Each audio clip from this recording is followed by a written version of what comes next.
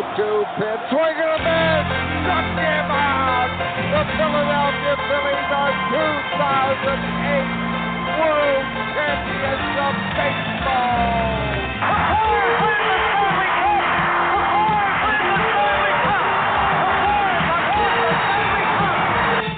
The Eagles are headed to the Super Bowl.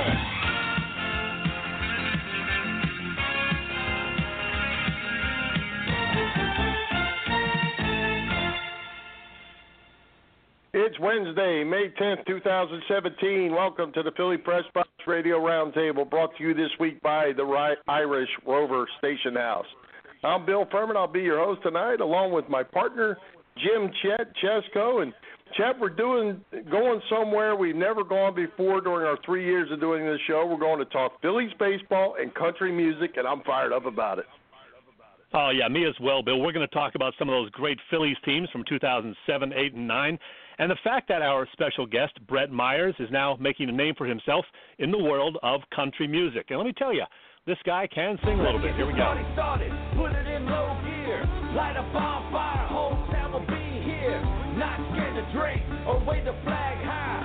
That's right, redneck till the day I die.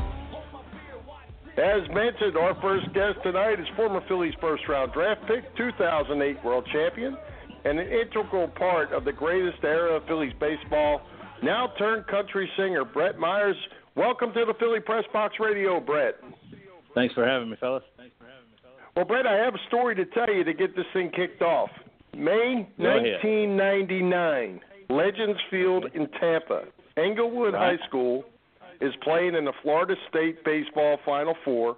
I'm sitting in the stands with my coaching buddies, and Dallas Green is sitting 5 rows in front of us with your dad. About 5 days later, you're the 12th player picked in the first round by the Phillies. What in the world was that like? Well, I can tell you that I knew Dallas was there, and Dallas was actually a dear friend of my dad's. Sorry to hear about his passing and everything like that, and it kind of hurt the family a little bit because Dallas was an integral part of me getting drafted. And I had actually thrown 120-something pitches that game. And I could just remember, it was fun at Legends Field, having a good, just being around that, the Yankees, legendary, and all that other stuff and everything was crazy. But, to get picked by the Phillies and everything, I kind of had a feeling because Dallas was there, they wouldn't have sent him in if they weren't very interested in me. So I didn't really know. It was one of those things where I was 18 years old, and I was just out there pitching because I love to compete. And I think Dallas saw that I loved to compete, and he said that he had to make me the first pick, I guess. And it was all downhill from there, or uphill. I couldn't really tell because there was a lot of ups and downs. Sure. Well, Brett, you had quite a good career with the Phillies. What was it like 2006, 7, 8, and 9 while you were there, especially, 7, 8, and 9 when things really started to click, and, of course, you get to the postseason and then the playoffs and World Series in 2008. What was that like? Right.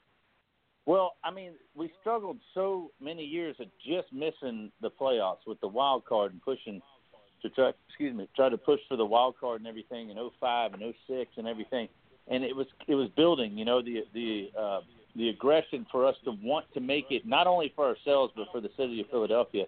And then all of a sudden in 2007 we pulled it off and everything, and it was like the greatest joy ever just to watch the fans' reactions and everything. I still get chills thinking about it. And then that was crazy. And then we went 3-0 in the playoffs, and I felt so disappointed because I felt like I let everybody down. I felt like I let the whole city down. And I think everybody on the team felt that way. I really do. I think we all were very irritated. And then the next year we had one goal in mind when we went to spring training, and that was to get back to the playoffs and go to the World Series.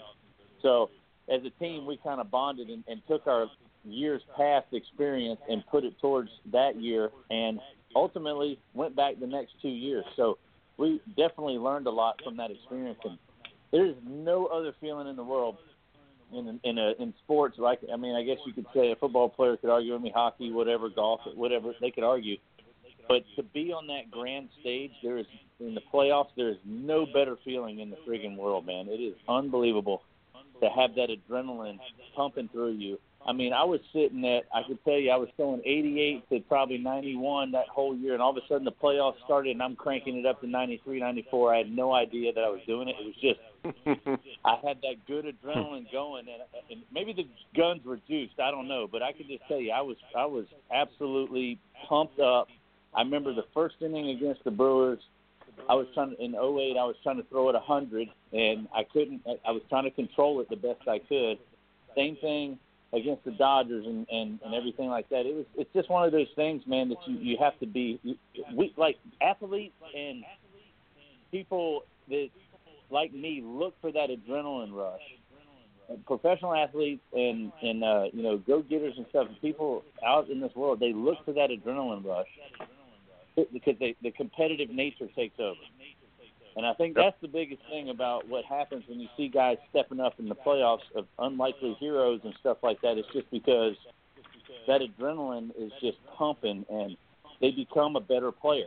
Can you get up for 33 starts the same way you do in the playoffs? No. Can you get up to be a closer every single night and everything like that during the season? I think you can. I did.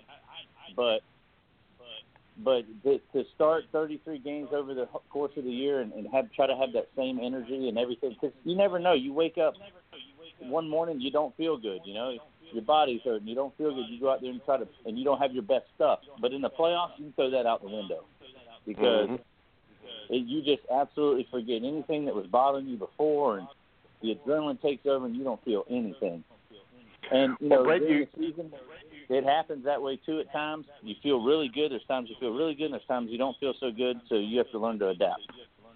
Well, you mentioned somewhere where I was just going to go with you. You spent 4 years in a row with over 30 starts, and then in 2007, you basically make the ultimate team sacrifice. You decide, or they decide, you decide together you're going to go be a closer, and you throw 51 more games, and then next year in 2008, you're back as a starter with 30 more starts. Does that? I mean, that to me, as a starting pitcher, that's the ultimate sacrifice for the team. Well, I can tell you how that kind of transpired and everything.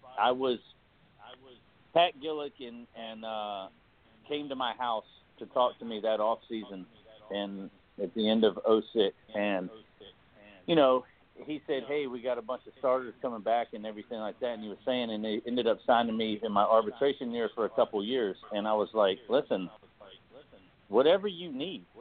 I mean, if you want to use this guy, I said, I don't care. I'll go to the bullpen.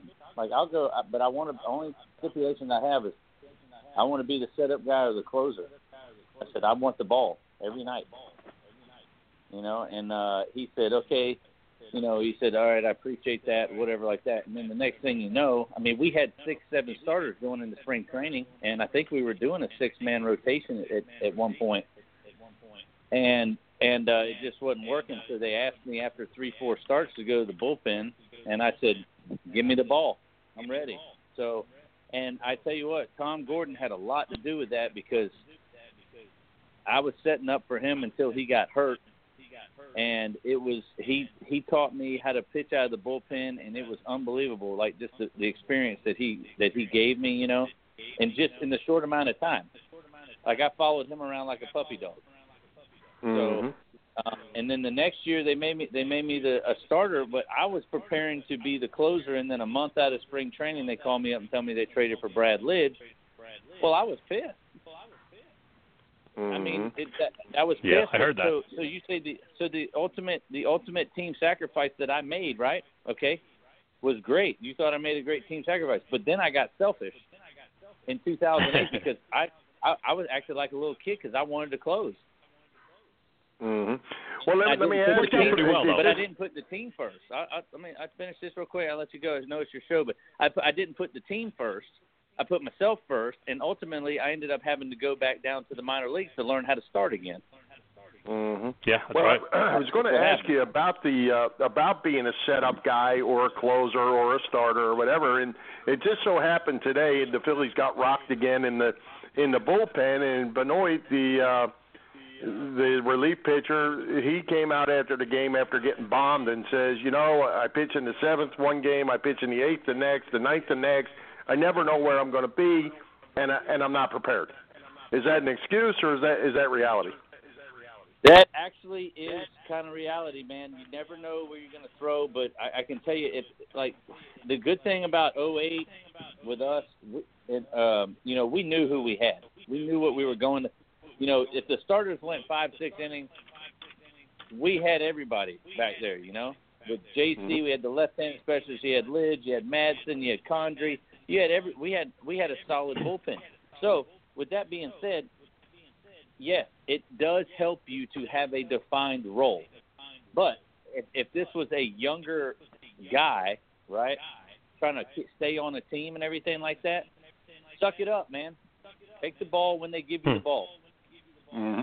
But if you're a guy that they throw you in that position and that's where they want you to throw, your job is to go get outs. Maybe they don't think you're the 8th inning guy. Maybe they don't think you're the 9th inning guy. You can't. I don't think you can do bullpen by committee and win.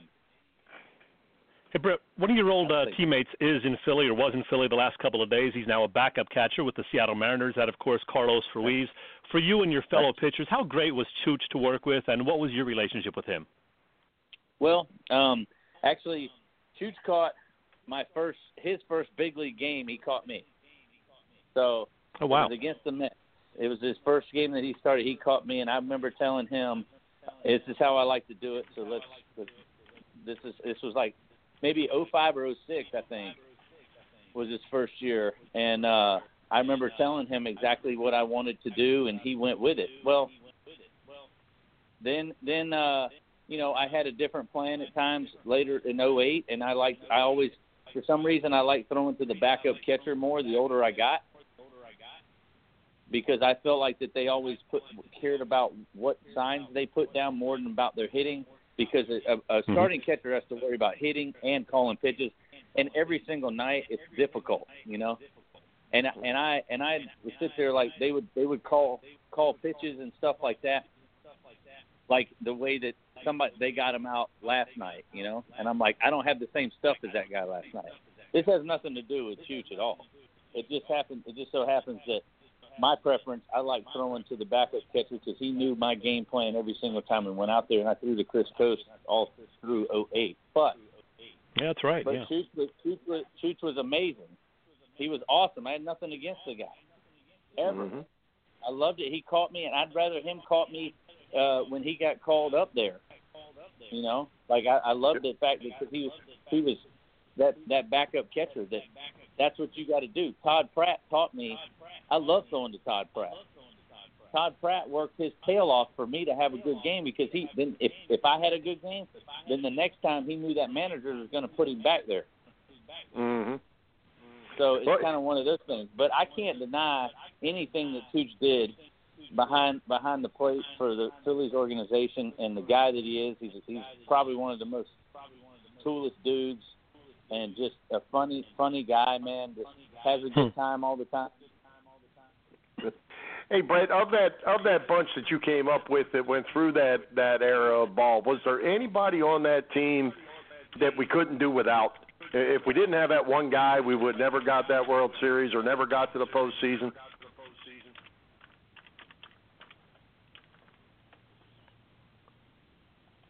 We lose you? Brett, you still there?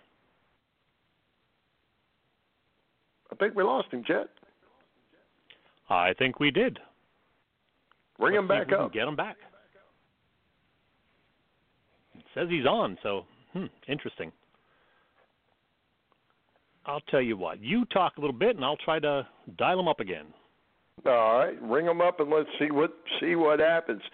And for those of you that don't know, Brett is a country music singer now, and we're going to talk a lot about that as we get going once we get through with our Phillies talk, and it should be fun. If you haven't listened to his music, you can look it up. It's on YouTube, places like that, and I listened to a bunch of it today. It's pretty good stuff. It's old when I ask them whether it's country music or southern rock, but it's pretty good stuff. Brett, are you back with us? Oh, I'm back. Y'all hung up on me. That was rude. Yeah, I don't know what happened. Hey, Brett, I don't know what happened. What I was asking is, was there anybody that came up through that group that you came up with in that what we call the greatest era of Phillies baseball that we could not have done without? That we wouldn't have made the playoffs, or we just wouldn't have had that run if we didn't have that one guy. But without me, no, they wouldn't. No, I'm just kidding. I'm just totally kidding.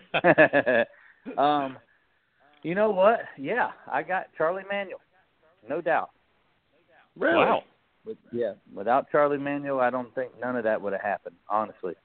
And he was our leader, man. He let us be. When he had to step in, he stepped in and handled the clubhouse stuff. If there was any kind of, there really wasn't much, back and forth bickering or whatnot. But there's a couple times he got on our tail, and y'all think Charlie's this laid back dude, but he can get PO'd at you, And it was. Oh yeah. It was good to have that, He was like, I look at him as a father figure, Just That's great. Tremendous amount of respect. And I know everybody gave him a lot of crap all the time, good old country twang, whatever like that, but he kept that group together. There's no doubt about it. We weren't playing for each other. We were playing for Charlie, and Charlie taught us to play for each other. And then it just happened, So he was the ultimate player manager to have. In my opinion. So, great stuff. Hey, Brett, final baseball question before we talk music. One of your most memorable moments as a Philly happened in the 2008 NLDS against the Brewers. You got the win in the game that you pitched, of course, but what everybody remembers most is what you did at the plate. I'm guessing you remember that second inning, that bat against CC Sabathia. Tell me about that. I blacked out. I have no idea what happened. I was I was somewhere else. No, honestly, I can tell you that, look, I came through high school and everything, and I always wanted to be a hitter. Yeah, I could pitch, and I threw hard. Actually, I was a thrower. I was never a pitcher. I didn't learn how to pitch until I probably got to the big leagues and had been around some people that helped me out a lot, But I was always wanted to hit. Swing hard in case you hit it. So the funny thing is that I hit, I think I got 2 or 3 hits that whole year. I mean, I was terrible. And then all of a sudden, he's up there, and I go up there and think to myself, I'm like, I got no shot against this guy. He's going 98 miles an hour. What am I going to do? I was like, what am I going to do with that? And then next thing you know, I got up there, and it just looked like I saw everything very well out of his hand. And I didn't put much emphasis on my hitting and anything. It just kind of happened. I would say it's maybe dumb luck or something. But after I started fouling off quite a few, I'm like, I got this guy. Wow. I'm going to win this thing, I got it, And but that takes nothing away from him, man, because he was freaking nasty that night and had good stuff, man. He was throwing hard, and I had no idea what I was doing. I was just battling. It was that playoff energy that was pushing me, that I just keep trying to battle, And I love to say to people, because they always tell me that CC Sabathia bat was the greatest ever. I was like, yeah, I did those 7 innings that night and gave up 2 runs and got the win. Right. I was the pitcher, But then, that was a good night. But the funny thing was that after that, so I went and talked to the media after that. Funny story. And then all they talked about was that at bat. And I was like, okay, fine, whatever. So the next time I went in, because we had to, in the playoffs, you have to do a interview the day before you start, which I couldn't stand because I didn't like to talk to nobody the day before I start. So I go in there and I take my bat with me. I just take it with me because I'm like, the first thing they're going to ask me is about hitting. So I just took my bat with me, being funny, and I set it in there. I set it on the table, and they started asking me questions. I said, "Oh, y'all didn't want to ask him the questions first?" being my bat, So right. I thought, and then I go out there and do another dumb thing and go 3 for 3 with 3 ribbies. What the hell is that? I'm squirrel that night, right? I'm just sitting there thinking to myself, going, and I'm going to myself, going, what in the hell is going on? And for people who don't remember, you worked the walk against CC, then Shane Victorino followed with a grand slam. So in case anybody forgot, great night. But I did wear him out to walk Jimmy Rollins to make the bases loaded. He threw 4 straight balls to Jimmy. Yeah. Yep. Before that, so I'm not taking credit for that. Jimmy takes credit for his good eye at the plate. There you go. I was just up there. I was up there trying to defend my property, which really wasn't. I didn't know what I was doing. I was just swinging in case I hit it. Well, Brett, you played 12 years in the major leagues. You win 97 games, and then you turn to country music which I'm still as mad a retirement gig. Yeah, I'm still mad about the 97. I wanted 100, but anyway, yeah. So now I'm doing the music thing, and I tell you what, maybe when I first started this music thing, I was like, you know what, I got some ideas for songs and stuff like that, and got with a buddy of mine that was in Puddle of Mud, and he's a producer now and does a lot of TV cues and does a lot of movies and stuff like that, and he's a producer, you know. So I hit him up and I said, hey, I got a couple of ideas for songs I wanted to do. I didn't know if you do this thing or whatnot, and he's like, yeah, let's play some golf and we'll talk about it. Well, I gave him a couple ideas, and he's like, okay, well, let's write a song together. So we did one song, and the next thing you know, I'm in the studio recording an EP, and I just wanted to do it for myself at first, but this guy's telling me, like, I'm skeptical of people. He's telling me at first, and he's like, dude, you're really good. And I'm like, no, I'm not. I'm just so like I wrote the songs. We wrote the songs together, and then I said, you're going to sing them, because he was a lead singer in his band that was signed when they were 18 years old, Burn Season, and I said, you're going to sing them. You're the lead singer. And he goes, no, I'm not. You are. And I said, no, I'm not. Like, we argued for 2 weeks. We already had 2-3 songs written, music and everything to it, and he's telling me that I'm the singer. And we argued for Brett, 2.5 weeks. Sorry. Hang on one second. We got to play a little clip of one of my favorites that you did from your last album. You're welcome. This is Beercation. One of mine too. On a beercation, I might never go back. Gonna ice down the Yeti, get the fishing gear ready with a 12-ounce in my hand, going on a beercation. That's good stuff. How Brett. many of us don't want to do that every weekend? Well, I tell you what, man, that song right there was there's a story behind every song I got. We could be on the phone for hours, man. There's a song. I mean, I got a story behind every song, but I was actually on vacation with my wife and kids, and we were in an RV with 4 dogs and 4 kids, and basically me and my wife were just drinking beer all the time because we were getting driven nuts because it was raining outside, and we had dogs, and they ain't small dogs, you know, and RV parks don't have big old yards for these dogs just to run in. So, our kids couldn't go outside and leave us alone or walk the dogs or anything, so we just were drinking in the RV the whole time. And I said, we're on a beercation. You know, so because it was supposed to be our vacation, which we were doing. You know, we went up to Philly and everything like that, and you know, we started going to Virginia. My daughter rides horses, so that's where we headed. Took it there, then went to Philly, and then came back through North Carolina and everything like that. And then beercation came about when we got to North Carolina, because we started in Virginia, ended up in Philly, come back through. On our way back, I was ready to just kill them all, you know. So beercation came about Brett, then. I was looking at the titles on your first 2 releases. Some of them include Kegerator, I Need a Drink, Beer Hand Strong, and then last year, Beercation. I'm guessing you enjoy a cold beer 1 or 2 or 3 times a week at least. Yeah, I do. And the funny thing is that I've tried on this new album and even the second album, tried not to sing about beer, but it's just so easy to sing about.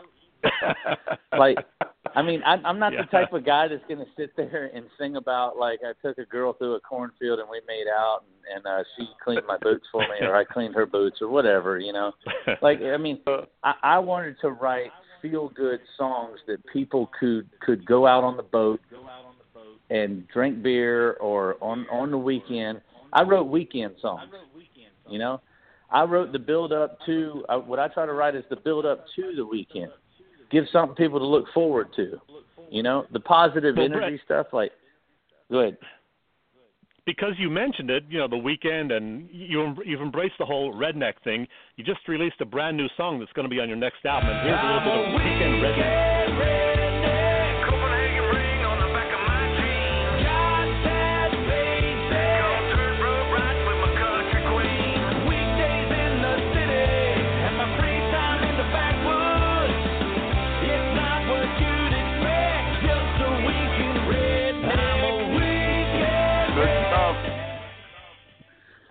All right, so that's supposed to be my Beercation sequel. Okay. So, well, hey, Brett, I looked at, like Chet, I looked at all these titles, and Chet happened to miss Yoga Pants that I thought was an interesting one as well. But we have this Southern rock, country music, beer partying kind of guy, and then we have this song called Saddle Girl, where there's some young lady in there singing with you, who I think has daddy wrapped around her finger. Pretty much. I mean, she. That's a great song. I appreciate it. I actually I had to twist her arm to get her to do it, because there was this thing she did. I don't know if you remember this Cups song or something that everybody was doing with the cups or something like that. Anna Kendrick. Right. Whatever it is. Well, my daughter was doing it one day, and we were videoing it. And she didn't know we were videoing it, and then I posted it on Facebook, and everybody was like, "Oh my God, she's freaking talented as hell!" Right? So I didn't pay no attention to it. She was this was 2013, so it took me 2 years to get her to she would come back to the studio room or our band room and just sing karaoke stuff like Carrie Underwood, and I'd be like, "Oh my God, she can really well." But every time I opened the door, she'd throw the mic on the ground. So I had to listen through the door. How old is she? You recorded that song at 16. She's 14. 14. Yeah, she was 13 when she did that. So because her birthday is in January, so she's 14. So the deal was, I told her, I reposted that clip of her doing that Cup song, and I said, if I get over 200 likes, you're doing a song with me. Okay. So it got over 400. Let's hear about 12 or 13 seconds. This is her.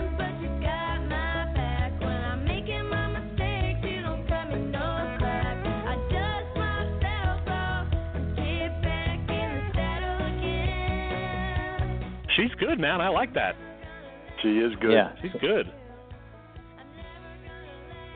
So, hey, Brett, where can the listeners get this music? We found a bunch of it just by Googling. Is it where's the best way to hunt you down? Well, the best way to buy it would be iTunes, Google Play, Amazon. You can get it on Spotify. Well, you can get my second album on Spotify. Everything's on YouTube. I mean, I put it out for everybody to listen to it. I mean, you can go anywhere and listen to it. It's on every social. It's on my social media. It's on every place you can buy your music digitally. It should be on Apple Music and stuff like that. So we mass put it out. We're doing all this by ourselves, but this next album we're about to put out is going to kick both of those other albums' ass, in my opinion. I'm always trying to better. And your myself. website is BrettMyersMusic.com for people who want to check it out. Right. Yeah, and they can go listen to the new song Weekend Redneck on there, and it's for free. But they need subscribe to my webpage for any updates and everything like that for future shows and all that stuff. We update it every day. So we actually have a couple shows coming up, and it's going to be pretty badass, if you ask me, just because I'm still that adrenaline junkie and want to get in front of people, even though I'm about ready to crap my pants when I'm on stage. Well, I was going to ask you, Brett, in closing out, are you where are you doing shows? You said you lived in the Jacksonville area. Do you stay pretty local, or do you travel? Well, we did a show in Tampa. We opened for Colt Ford. I've played the Jacksonville Arena here, which was pretty cool, and I've pretty much have stayed here for the most part, but we are playing. I'm trying to play most of the big venues here in Jacksonville first before I start venturing out. But I'm trying to get to Philly. I just need one of those big time places like the Fillmore or something like that. Yeah. There you go. Why not, right? Why not? Hey, Brett, All right, Brett. Well, we lose him again. I think we did. Well, hopefully he gets back on, or we can at least thank him and for joining us. You want to try him real quick? Yeah, that is. Yeah, I do. I got to say, formally say goodbye to him. Sure. Yeah, that was good music though. Real good. Might be that cell phone up in the Jacksonville woods on a vacation. Hey, Brett, you back with us? I don't know what happened, but you back? I'm here, but that's on y'all's end, okay? Come on now. Yeah, I guess. I don't know. We got to fire that British lady.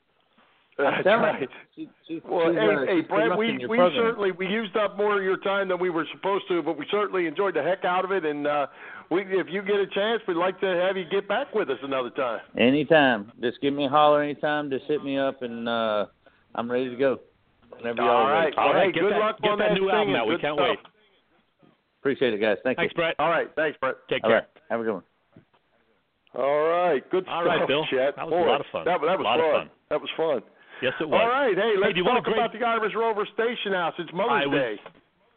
Just going to do that. You got it, Bill. Do you want a great place to grab some food, have a couple of beers with your pals? Brett would like that.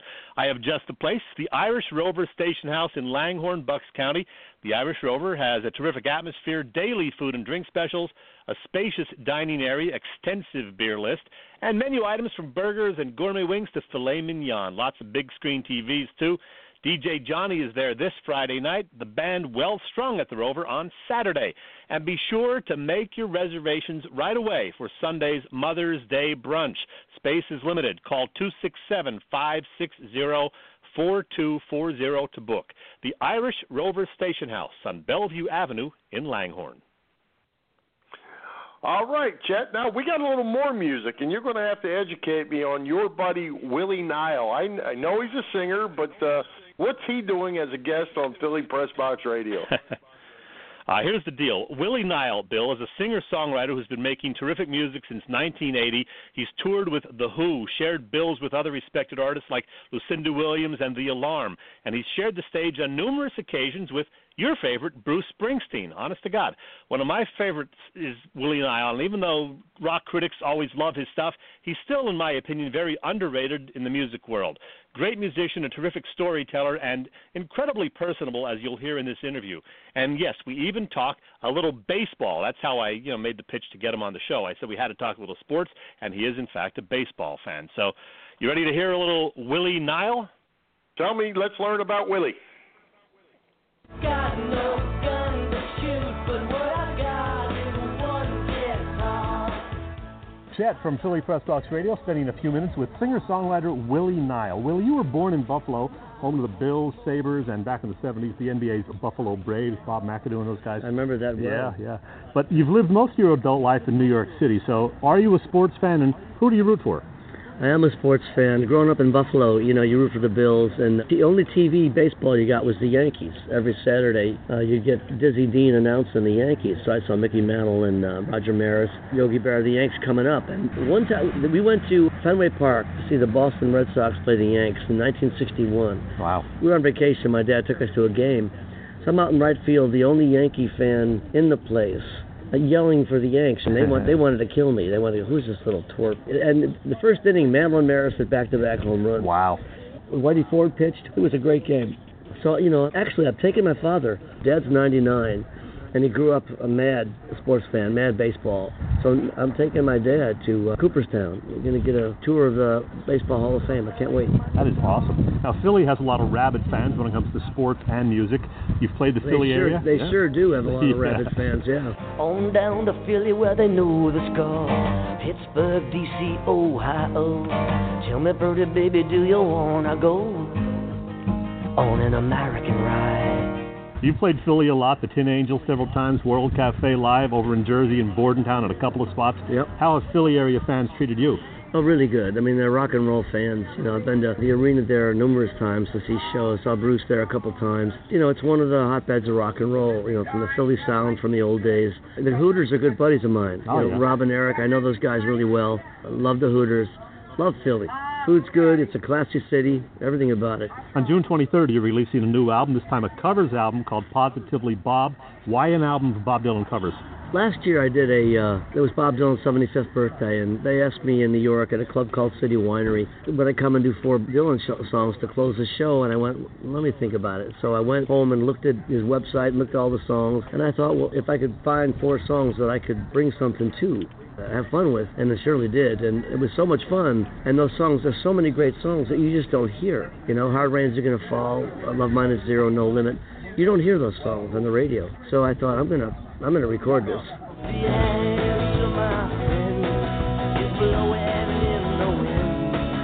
And if there's nothing else, my grandchildren will be turned on to Bob Dylan. So it was a labor of love and a total blast to do it. It comes out June 23rd.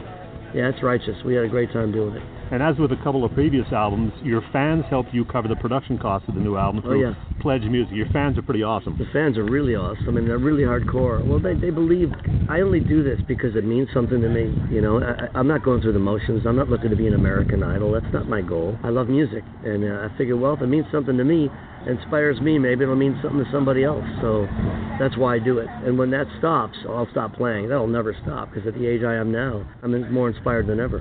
Having a great time doing it. And finally, Willie, speaking of awesome, this September 1st, you're playing a little pregame concert at Yankee Stadium. That's pretty special, I would say. Isn't that wild? Yeah. I got contacted by Little Steven's Underground Garage. Little Steven's a good buddy. He's been so supportive of the records I've been making, and we're pals. They asked me if I wanted to play Yankee Stadium. They do an Underground Garage thing. I think they do 8 or 9 Fridays, something like that. Mm-hmm. And did I have a Friday when I want to do it? And I said, yeah, sure would. I'd love to do that. Hell yeah. Hell yeah.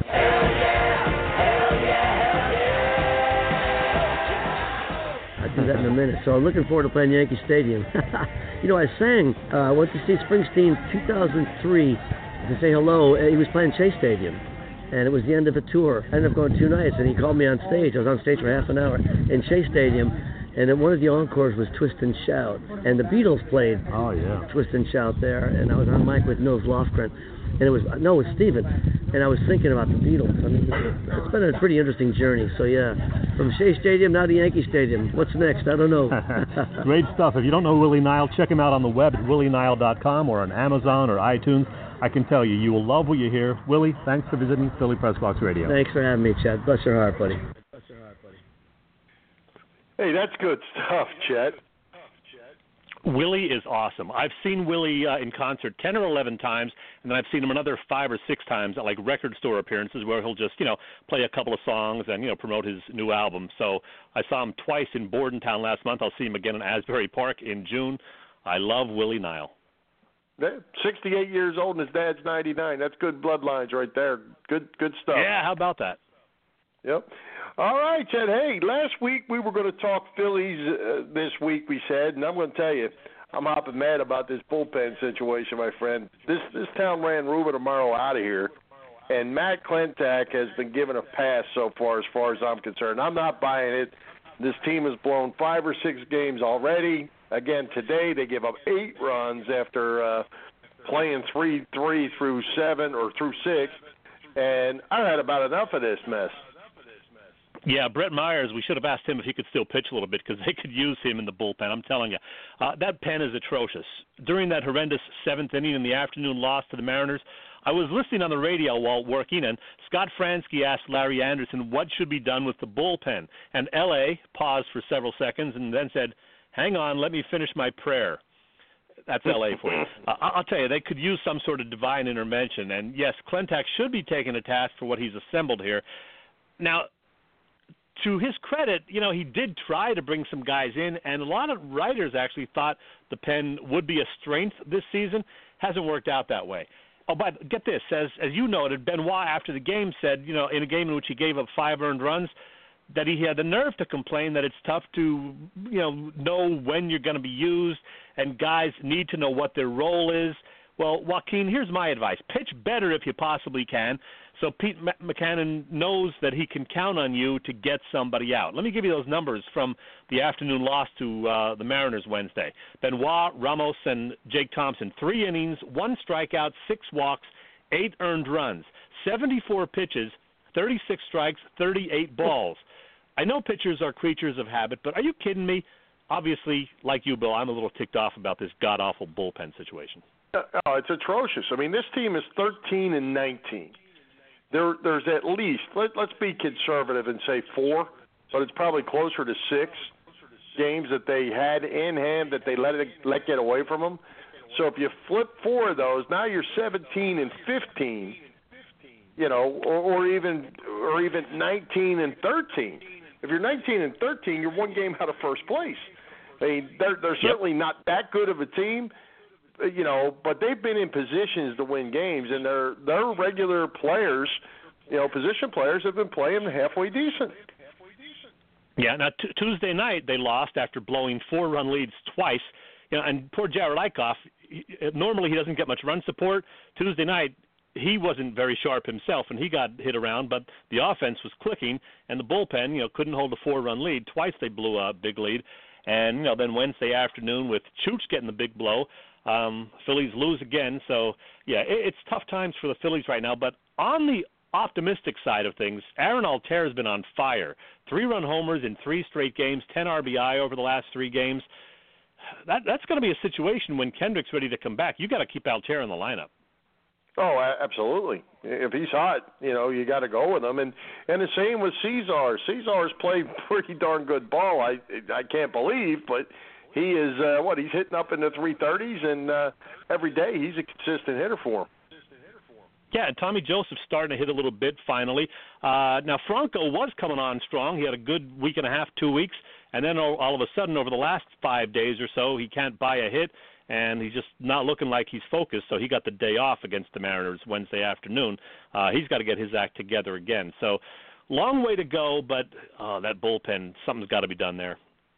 Well, and I think we knew that, you know, we were going to have to be patient with this, but I don't think this is what we thought.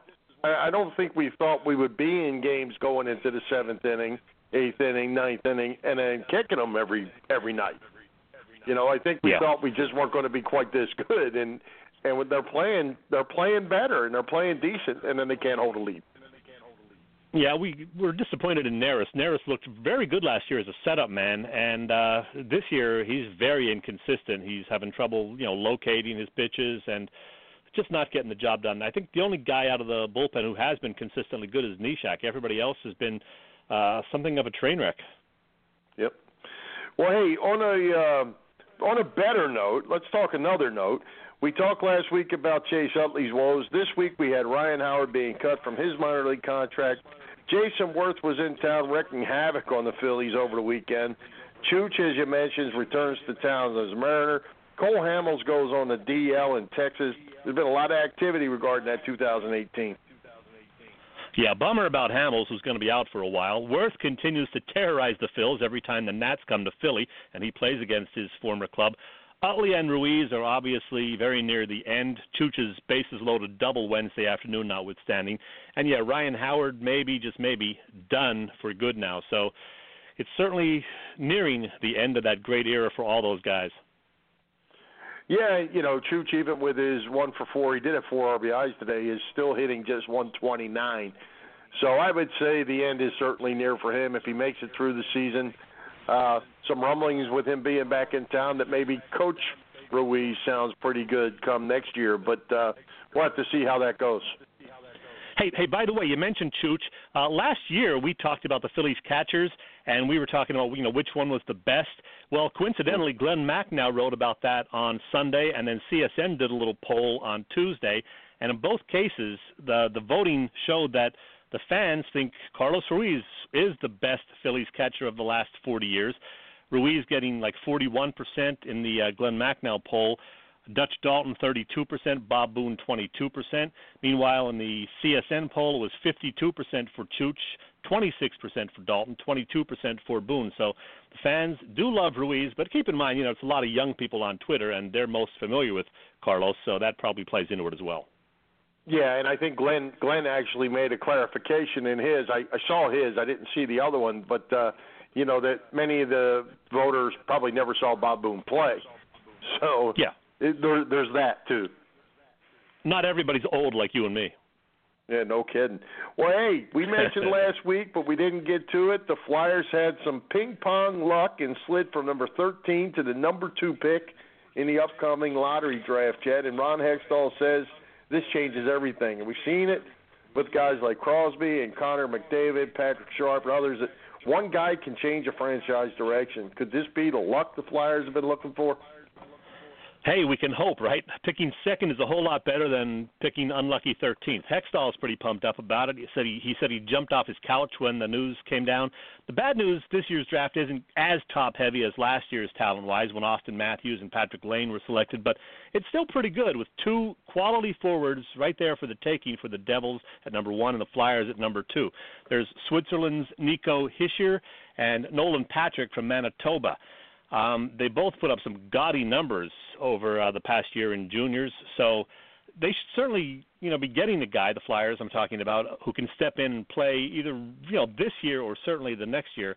And coupled with the other guys in their system, the Flyers should absolutely be a better team than they were last year, although there's still one big bugaboo, and that is who's the goalie. Well, you won't get off that goalie thing, but, they have a couple guys down in the farm that are looking pretty good. But what I'm looking for at this point, I'm looking for somebody going to turn that light on a regular basis and be a game changer, because we just haven't had that guy. And, Wayne Simmons had his 30-plus goals, and that's about it. We got a lot of young defensemen that are ready to come up to the big show. But, goodness, we got to score goals. Yeah, well, both of these guys can certainly score goals. Nolan Patrick, the guy from Manitoba, 6'2", 198. He had 20 goals and 46 points in 33 games for the Brandon Wheat Kings this past season. The other guy from Switzerland, Hischier, is a little smaller. He's 6', 174, so not quite as big as Patrick. He played at Halifax this past year. Check out these numbers: 57 games, 38 goals, 48 assists for 86 points. Now that is in the Quebec Major Junior Hockey League, but still, those are some pretty impressive numbers. So he's got some talent. Well, looking forward to see which one of the two we get. It seems like it could be a flip-flop that, not sure who the Devils are going to take. So we'll see how that goes. Probably more interesting is who ends up being the odd man out. We saw an article said Sean Couturier was going to be that guy. We've seen people saying it's time to get rid of Claude Giroux. I don't see that happening because he probably isn't going anywhere. But, somebody's going to go, and it'll be interesting to see how this plays out, if this kid can come in day one and make the big team. Yeah, it's going to be fun. I definitely think they're going to be a better team in the season ahead. They're under some pressure with what happened this past year, not making the playoffs after making the postseason in Hackstall's first season. And speaking of playoffs, I haven't watched any yet, but after we're done tonight, I'm going to turn on a little hockey action for a Game 7 because I love Game 7s. Penguins and Caps. I hate both teams, but somebody's got to win, Well, and I told you I wasn't going to watch the playoffs, and I don't really care about them, but I will fess up and say I did watch Game 6. And just because there was really nothing else on, and the more the Penguins were getting beat, the more interested I got in the game. So I'm going to tune in tonight myself, and I'm going to root for the Caps. I don't really have a rooting interest, but there's nothing like Game 7 in hockey playoff action, so I'm looking forward to it. I agree with you, and there's nothing like Sidney Crosby losing. Hey, one other thing, and you certainly don't win Super Bowls in May, but now you've had a chance to digest the free agent signing, the Eagles draft. We heard from Jack McCaffrey last week, along with many of the other locals who talk about the Eagles as part of their livelihood. And where do you think they line up today? If we're going to play today, with the changes that have been made, what do you see? And now, and that doesn't even count these knuckleheads talking about holding out. We'll get to that. Yeah, don't worry about Brandon Graham. He's not going to hold out. That's just some speculation on some people's part. Brandon Graham's going to be there. Don't worry about that. Still too early to say, though, otherwise. Too many question marks at this point, especially at running back and obviously cornerback. That cornerback situation is scary, Bill. Let me ask you this. The Vegas over-under numbers came out the other day, betting numbers in terms, wins for the upcoming season. Interestingly, Dallas is down to 9.5 after winning 13 games last season. 9.5 for Dallas. The Giants at 9, the Redskins 7.5, and our Eagles 8.5. So 8.5. What do you think, Bill? Over or under 8.5 wins for the Birds? Over or under 8.5. I'm going to say over. Sitting here in May, I'm going to say there's no reason they can't go from 7-9 to 9-7. Yeah, put a gun to my head, I would say over, too, because I think they are going to be a better team now that they got some weapons, at least for Carson Wentz. You know, it's going to be his second year, so he's got a little more confidence, a little more experience. I think the O-line should be better. Not that it was terrible last year, but it should be better, assuming Lane Johnson doesn't, take any funky medicine. I think they can go up 2 wins for sure and improve to 9-7. The schedule concerns me, but if I had to put a number out there right now, I would say 9 wins, and so I would take the over. Yeah, I want to see how things sort out as we get a little closer. Obviously, like we say, we're talking in May here, but I want to see how things sort out. Dallas lost a bunch of players. The Redskins lost both their starting wide receivers. The Giants have some issues as well. So, I don't know that the division got that much better. I don't know that we've gotten that much better at this point, but we do have a quarterback that's going to be better, I feel pretty sure, with the receivers they've added. But, it's going to be interesting to see, and that's I don't think Dallas is going to run away and hide, and I don't think I'm not all the way sold on the whole Dak Prescott, even though he had a great year. He had a lot of things that went his way last year. Let's see how he does in year 2. Yeah, we're hoping Wentz improves, but that Prescott has a little sophomore slump. That's right.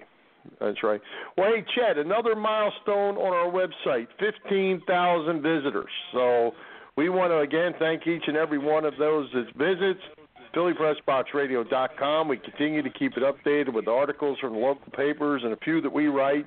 You can listen to all of our shows and also the Vimeos from our guests, our show guests, and even a photo section, a list of the websites of our guests that you for easy access. Check out all of our sponsors, the Irish Rover Station House, LuLaRoe, Taylor and Heather, Bob Sullivan's LikeYourAge.com. Just go to our website, PhillyPressboxRadio.com, and click on each of their displays to transfer to their website. Great stuff. Yeah, we do appreciate everyone who checks out the website, and, of course, all of you who listen to our weekly show, either live or later on via a podcast. Yep, and, what was our kickoff date was October 6th, was it not? October 5th, I believe. October 5th. So we're about 6 or 7 months in and 15,000 visitors, and that's pretty cool. Pretty good stuff, and hopefully we're keeping it interesting for the people to look at. We try. All right. Hey, Chet, I think you have another surprise for me and the listeners, and so tell me who's lined up this week for next week.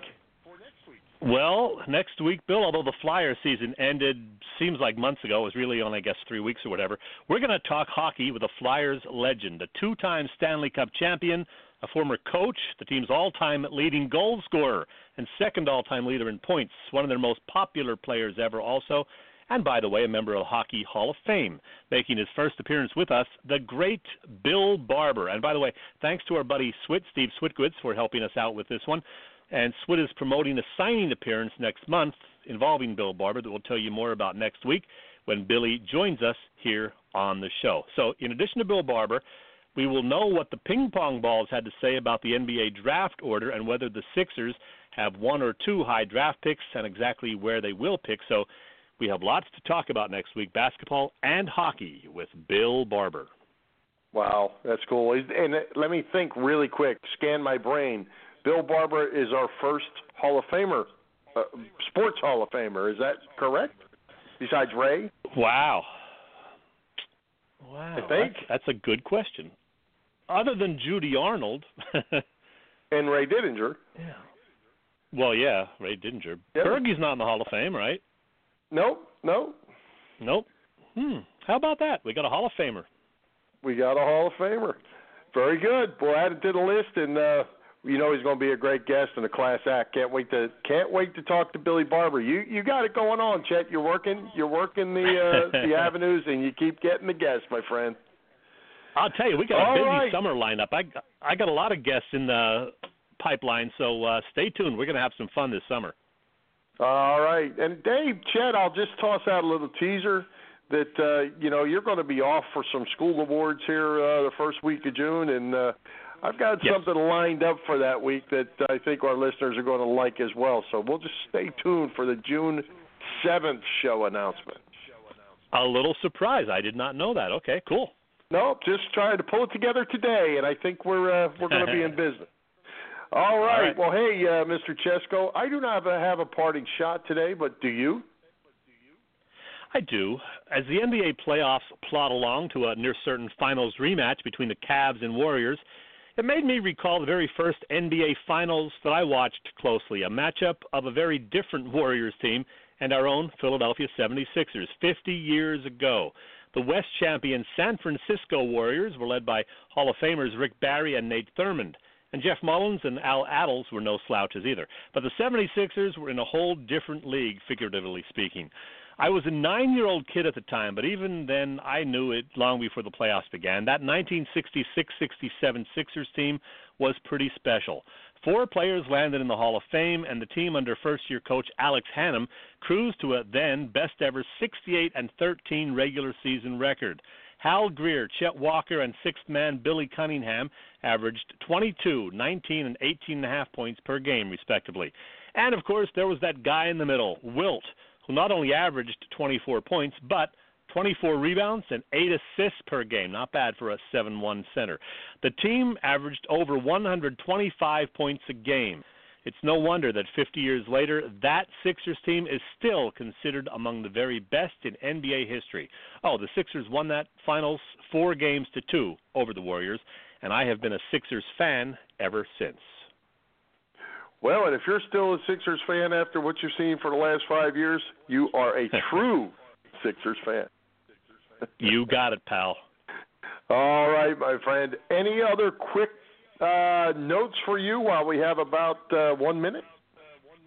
Oh, I had something, and of course I wrote it down, and then I forgot where I put the thing that I wrote it on. So I got nothing else. Just have a great week, and we're going to come back next week and have Bill Harper. All right, let's shut it down. We are at the top of the hour anyway. Let's thank our special guest, Brett Myers, Willie Nile, Irish Rover Station House, LuLaRoe, Taylor and Heather, and Bob Sullivan's LikeYourAge.com for their continued support of the show. For Jim, Chet, Chesko, this is Bill Furman. We hope you enjoyed the show, and we'll join Philly Pressbox Radio next Wednesday, May 17th at 7 p.m., when Hall of Famer Bill Barber joins us. You can listen through our website, PhillyPressboxRadio.com, our Facebook page, or on the Internet at www.blogtalkradio.com/PhillyPressboxRadio, or on iTunes, Stitcher, and TuneIn. High hopes, Philadelphia sports fans. I'd like to say thank you on behalf of the group and ourselves. I hope we pass the audition.